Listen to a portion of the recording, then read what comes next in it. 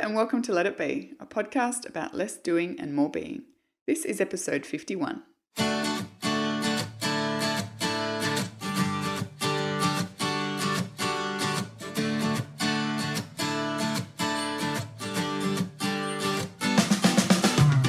So, Brooke, you have written a book called Destination Simple, and it hit the bookstores a couple of weeks ago, and we've not actually spoken about it on this show, so I thought it was time that we did. So we are going to use the book to segue into discussion about routines and rituals. But first, Brooke, what would you like to tell us about your book? Brooke's like, nothing. Let's just talk about routines and rituals. Talk about myself. Why did you write it? Well, increasingly I heard people talk about the idea of simplifying like this huge thing that was insurmountable because it affected every single part of their life, slowing down, simplifying. It's like, how do I do a 180 on my life, and that sort of scared people, and it scared me too.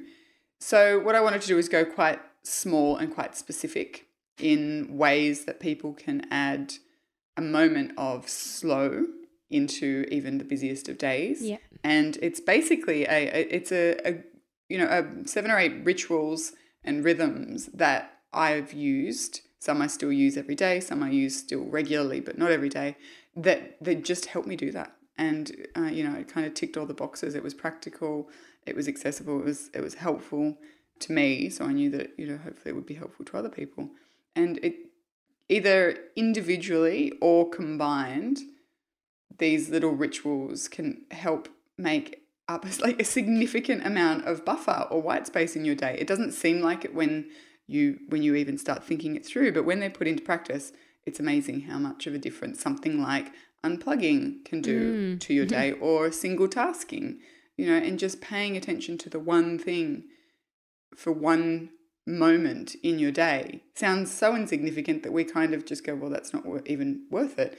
But when you start practicing it every day, you start to realize different things, and you start to recognize different things, and that from there builds things like awareness. And as we talk about a lot on the podcast, awareness is kind of the root of so many positive changes. So yeah, that's kind of the basis of it.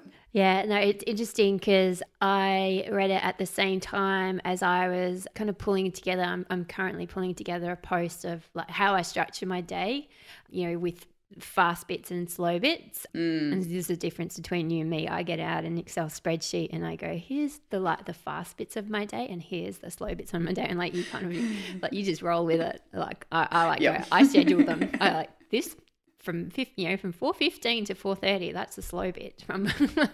But it was just interesting to me because I was working through like scheduling out for the purposes of writing a post, which parts of my day are fast, which parts of my day are slow. And there was just so much concurrence between what you talk about in the book and what I actually do. And I guess the point that I'm going to try and make in this post that I'm doing is that you can have a super busy life. Like you and I both have quite busy lives where we're doing quite a lot, but because we do factor in these slow bits to our days, it doesn't feel overwhelming. And I think that's the difference. And we've spoken about this before, where busy itself isn't bad. It's when busy tips over into overwhelm and you're just like, I don't, you start shaking and you don't know how you're going to cope with everything. And when am I going to do all the things? And you start filling every single minute with every single day. And you're on, you're kind of adrenaline up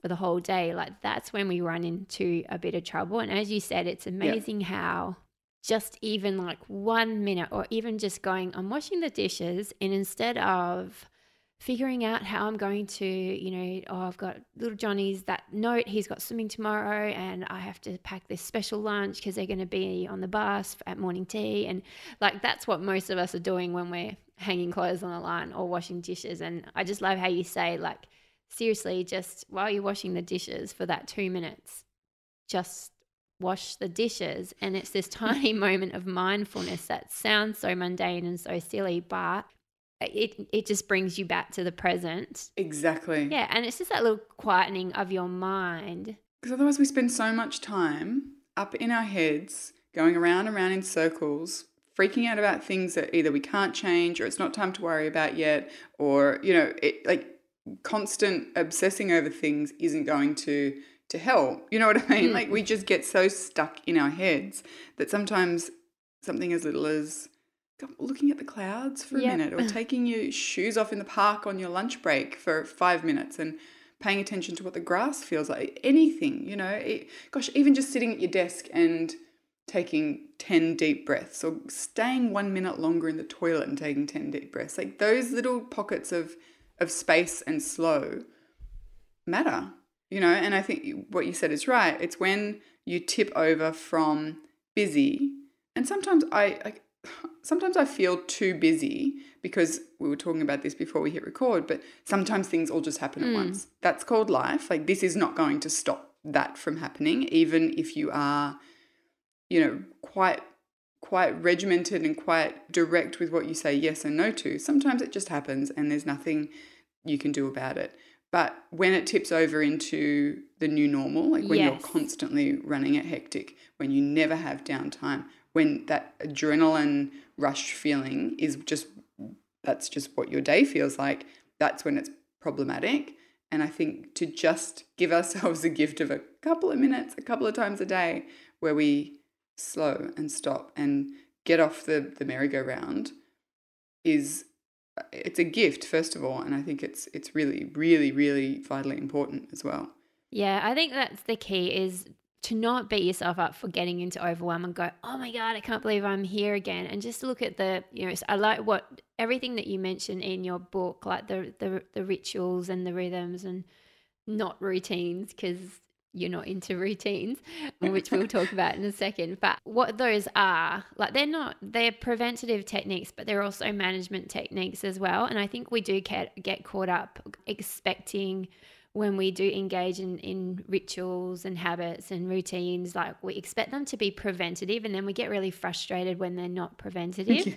Yes. And we've just got to remind ourselves that they are preventative to a degree, but when life happens, which it does, they're also they're a management tool as well. And they're a management tool for getting in control in the moment and feeling on top of life in the moment, but also getting us back to that nice place where we're like, okay, we're not ridiculously out of control. Life's busy, but I'm on it. I'm on top of it. So exactly. Yeah. So I guess this is a good point to talk about, what even is, in your mind, what's the difference between, say, a routine and a ritual? So for me, routine is sort of the guiding structure to someone's day or their week, and I talk about it a bit in the book that I prefer the idea of rhythm versus routine, because for me it allows for the flexibility that I crave while still giving me enough structure to understand what's happening. I mean, for me, a rhythm means that my day just unfolds. It might look slightly different every day, but the things that need to happen have been accounted for in my rhythm, and so they happen. But the other wonderful thing I think about a rhythm is that you can speed it up if you need to, or you can slow it down if that's what you need to do. Whereas for me, routine always felt like something that I was failing at, because just my personality is not. I'm not rigid, and I just really struggle to stick to those rigid blocks of time, just because that's who I am. So I always felt like when I had a routine, and for a long time I beat myself up over it. I really thought that a successful person was someone who spreadsheeted their schedule and they stuck to it, and every day they knew where they had to be at any given moment, and they were. And that was never me, so I felt like a failure. And when I shifted to this idea of rhythm, where things kind of tend to happen in the same order, most days, but the pressure to have it done by 9 a.m. wasn't there. I just felt this real liberation. It's funny, I'm actually more effective, more efficient, more productive now that I have a rhythm, as opposed to when I was trying to fit myself into a routine that just didn't work for me. And then rituals for me are, a ritual, you can turn anything into a ritual. You can turn making a cup of tea into a ritual.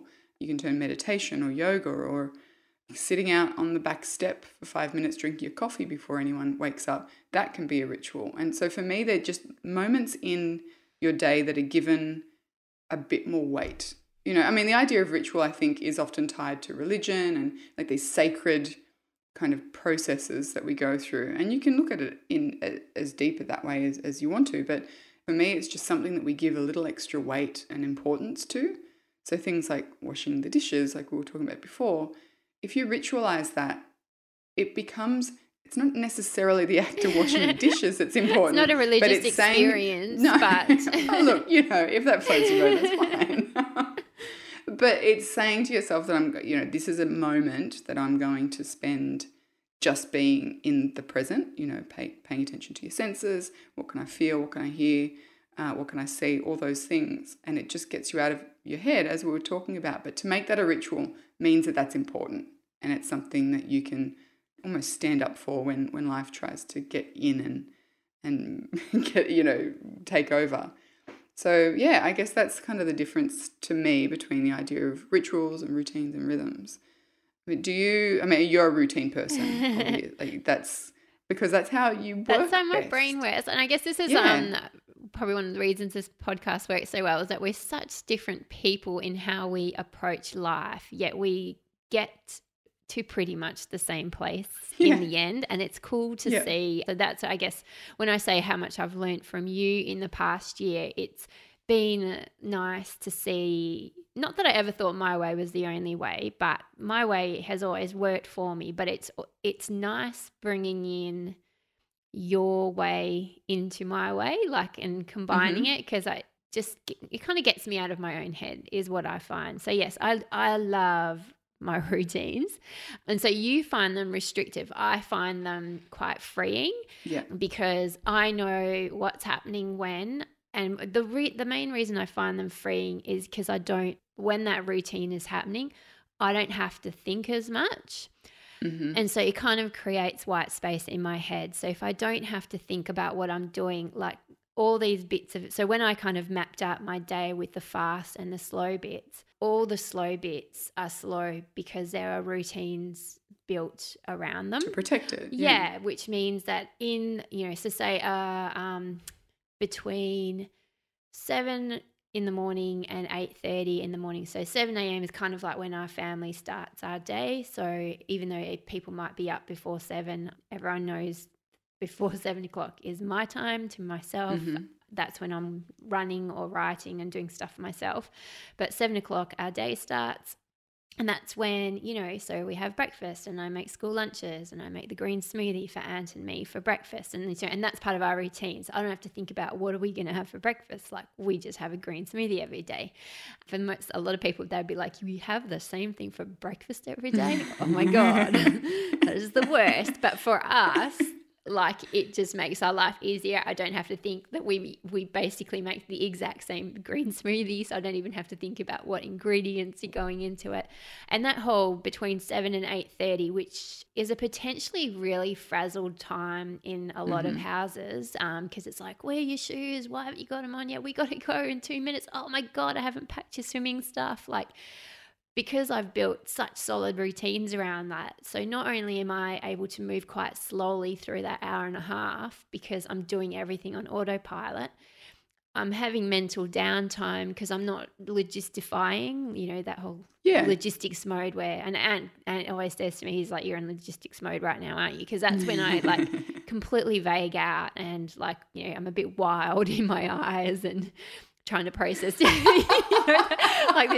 horse that's frothing at the mouth because I'm just and he's just like, breathe, I know you're in logistics mode right now. And I'm like, I know, and I hate that mode. I hate being like that. So I try to reduce that as much as possible in our life by creating these routines, because then my goal is certainly in the morning is when we leave the house, I want us all to be calm.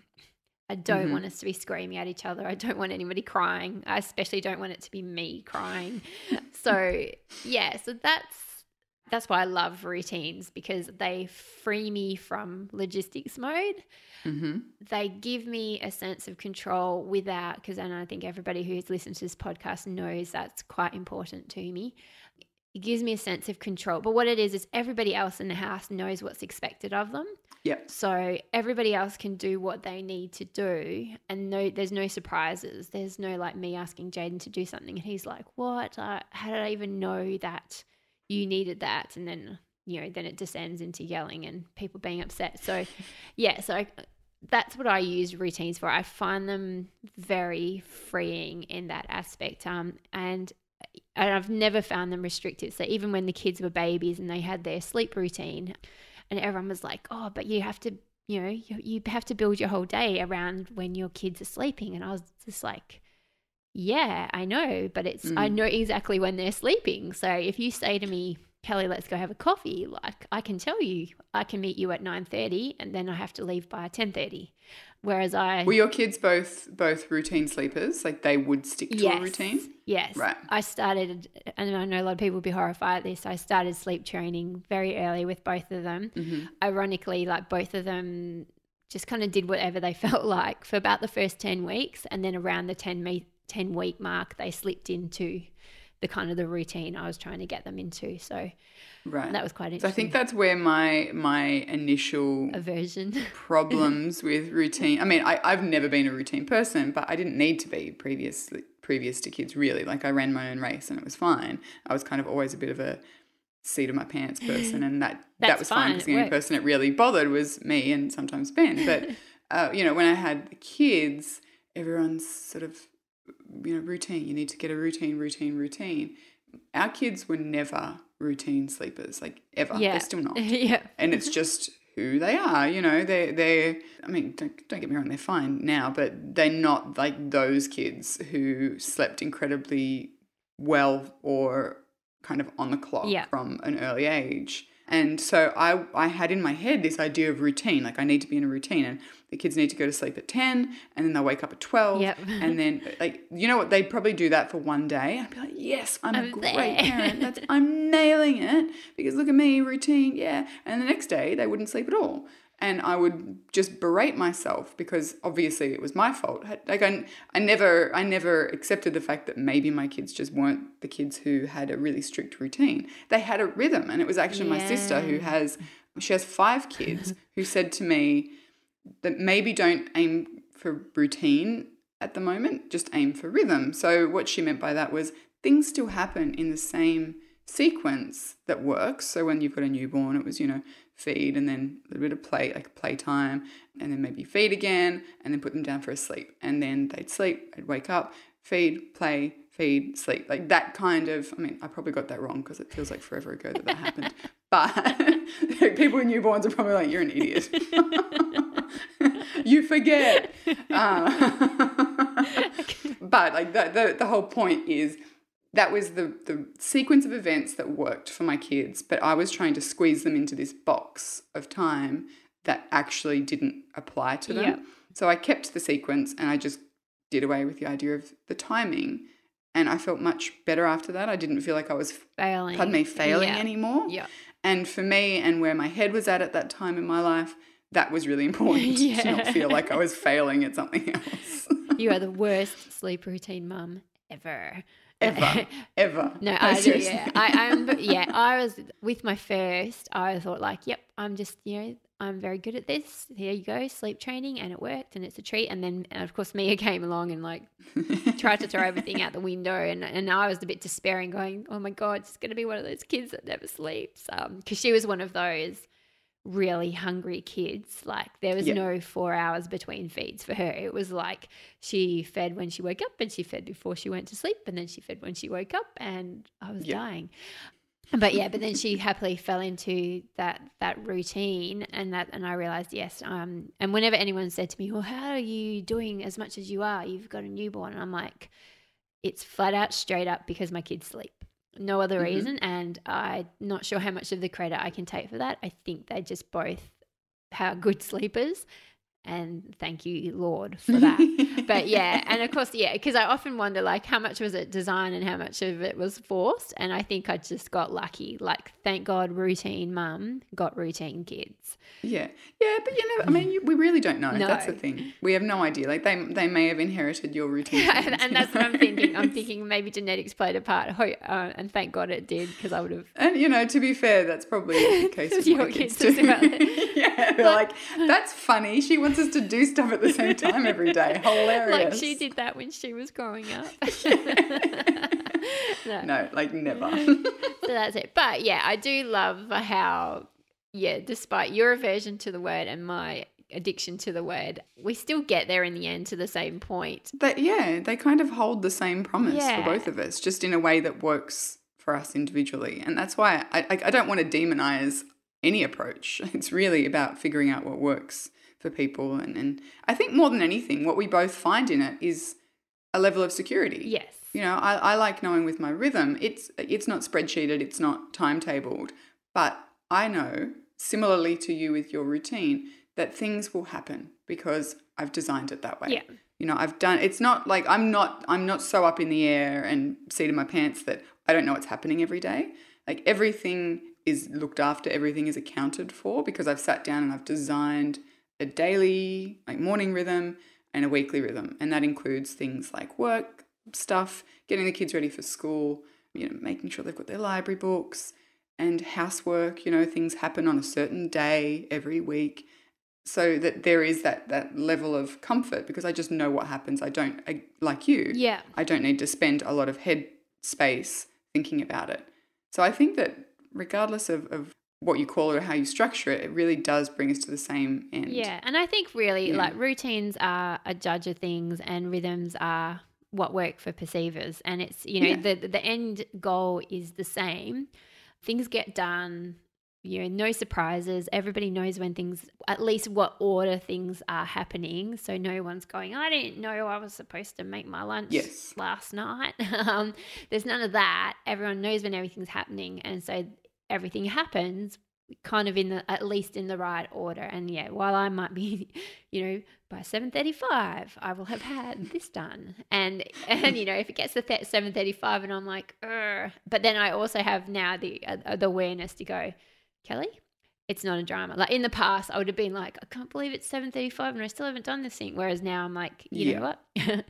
It's okay. You've got 15, 20 minutes of buffer in there. It'll get done. Yeah, that's it. And you've created those tools and strategies, in order for that to be the case. So I think more than anything, that's probably one of the things that I'd love to encourage people to do, rather than just wait for it to kind of fall out into the right order. Actually do the head work of creating the routine or the rhythm or the rituals or whatever is going to work for you, and really spend the time doing that head work. Because once you do it and you do it well and you live with it for a few weeks, you don't have to think about it anymore. And it saves you so much angst and energy and headspace. Then, and this is why I put the idea of rhythm along with rituals, because together they kind of create this much bigger and broader feel and scope of white space and margin and buffer than I ever would have imagined when I was starting to implement them one at a time, because they kind of hold hands really nicely too, I think. Oh, that's it. And I do like how everything you mentioned in the book, and you say like, yes, you could do these things one by one or just one out of, the 7, but they do kind of all work really beautifully together. Things like journaling to get ideas out of your head, but the same, so get all your angst and anxieties and all the things that are bothering you out onto the paper, but at the same time you can use it as a gratitude practice as well.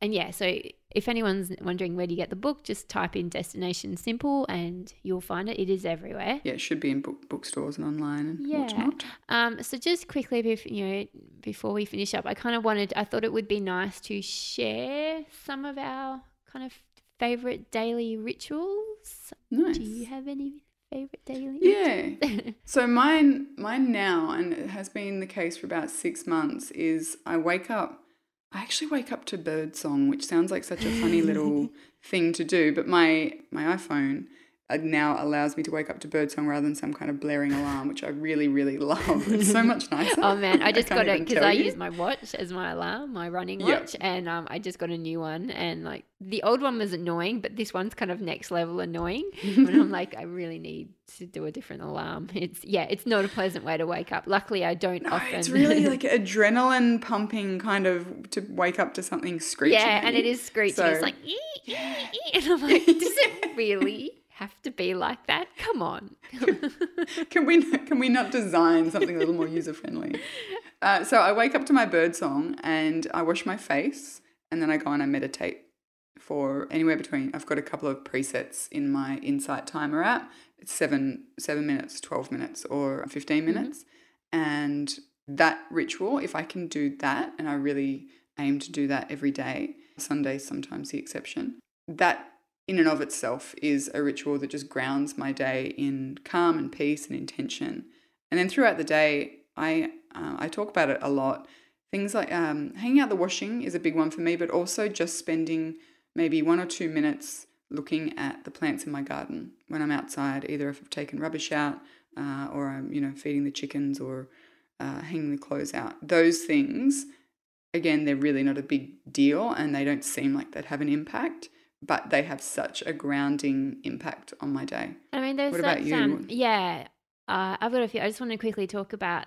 So I think something you and I talk about a lot, and people might have an aversion to the word, is mindfulness, because that's really what rituals do. They kind of bring you back to the present. They're a mindfulness practice, and a lot of people are like, "Oh, mindfulness, like it's meditation." Buzzword. Yeah, it's a bit woo, or it's a bit, and all mindfulness is taking, like I call it taking a moment, or it's awareness, or it's noticing. Mm-hmm. But in order to be aware, or to take a moment, or to notice, you have to just stop for a second. Yep.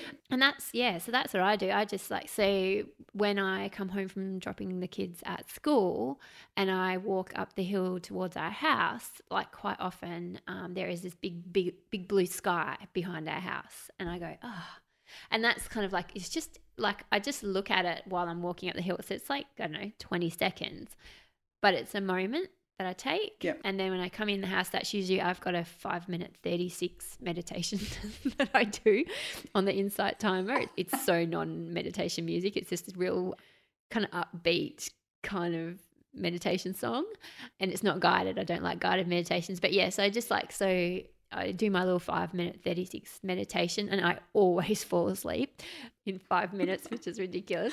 So I use that moment when I wake back up, when I'm like, oh, where am I? Oh yeah, that's right, I fell asleep meditating again. So I find that's quite a nice little moment as well. But I'm the same as you, like outside, anything nature, like I love noticing colors. Like if the tree out the front of my office, like I'm looking at it right now, is a very certain color of green that I really love. It's this really limey kind of green. My fiddle leaf fig in my office, which I hear these things are traditionally hard to keep alive, but for whatever reason, my fiddle leaf fig just loves it in here. So I take like this so it's right by my desk. I see it all the time, but every time I just look at it and go, look at that. I can't keep a succulent alive. But this fiddle leaf fig just is magical. Like, it's the nicest one I have ever seen, and it lives in my office, and I can't It's so believe beautiful. it. Yeah, and every time I look at it, like Aunt got me for my birthday last year, and it just gives me such great pleasure. And I reckon I would have 30 of these moments throughout the day where I just take a second to notice something, and now it's such a habit. And I think that's the beautiful thing about, those little ritualistic things. They become such a habit, but they don't really take a huge amount of effort anymore. And they take 2 seconds, 5 seconds, 10 seconds. But over the course of the day, they just add up to so many little moments of quiet in your head. And I just think the calm that they create in certainly my mind is a million miles an hour most of the time. So the calm that creates in my mind, I can't even begin to tell you how much it's changed my life for the better. Yeah, that's it. And it's So, I understand that people would hear these tiny little moments, and then we're talking about how they change our lives. And it's like, yeah, sure, whatever. Impossible. It's insignificant, but it really, really does. It adds up to something far greater than the sum of its parts. That's why I encourage people to just notice. That's the magic word, just notice. Because from noticing, so much more grows. More noticing, more gratitude, more space, more, without being overwhelming. It's just noticing. Thank you for listening to this episode of Let It Be. If you want to connect with Kelly or myself, you can find us on social media. Kelly is at Kelly Exeter on Twitter, and on Facebook, if you search for A Life Less Frantic, you will find her there. And on Twitter, I'm at Brooke McCallery, and on Facebook, I'm at Slow Your Home.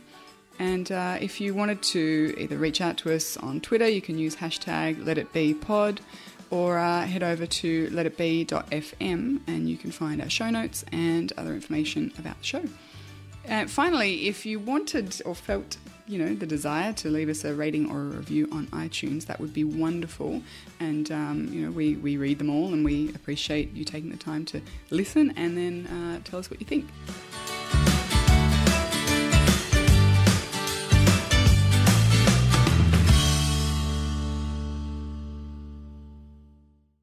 Jackrabbit FM for your ears. Who is that? Hi, podcast.